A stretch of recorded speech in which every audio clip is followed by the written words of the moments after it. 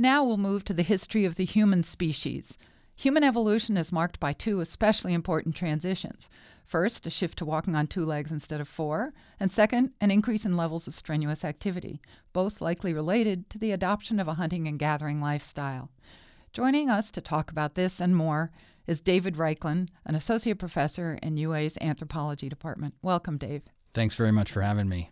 You're a biological anthropologist. How would you define the modern view of anthropology, and how exactly does biology fit into it today? Anthropology as a discipline is focused on explaining the human condition and understanding how humans came to be what we are today.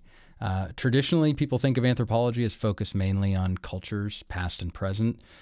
Biological anthropology is really focused on understanding humans from their evolutionary perspective. So how did we come to be the way we are today throughout our evolutionary history, and how is our biology reflecting that evolutionary past? How does understanding our evolutionary history help us today? I think that's really one of the great promises of biological anthropology, is that we can somehow use our evolutionary history to understand and tackle some of the big problems we're facing today.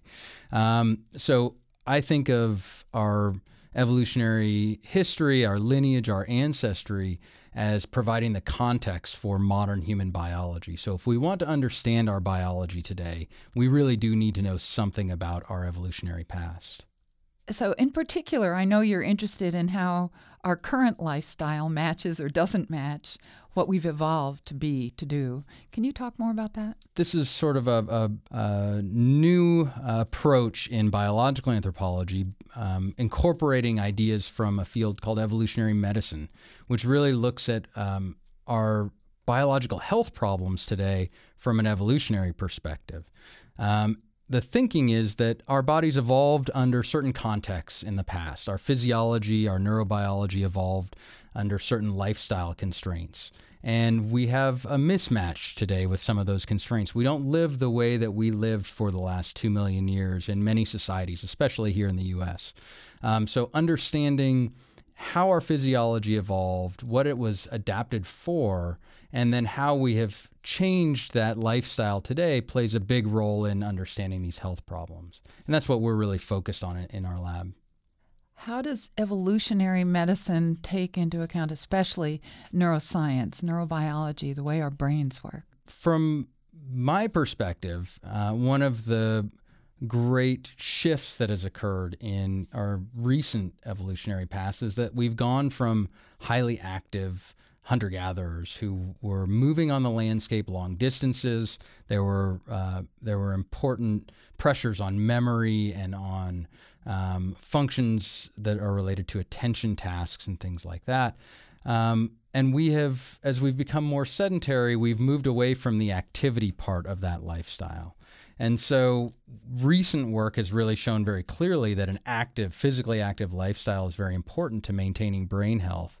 And we think that the reason for that link between activity and brain health has to do with this evolutionary past where we were linking physical activity and mental and cognitive tasks. So what are you doing in the lab right now on that subject? So a lot of the work that we're doing now, and this is in collaboration with psychologists here, Jean Alexander in the Department of Psychology is my main collaborator, and we are exploring these links between cognition and exercise and physical activity from multiple perspectives and across the lifespan. So we're looking at young adults here at the U of A, undergraduate students, seeing how physical activity may alter their cognitive function, all the way to looking at aging populations and seeing how maintaining a physically active lifestyle might actually improve the process of brain aging.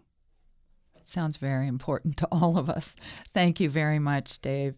David Raichlen, Associate Professor of Anthropology at the University of Arizona. We're so glad you could stop by today. Well, thanks for having me.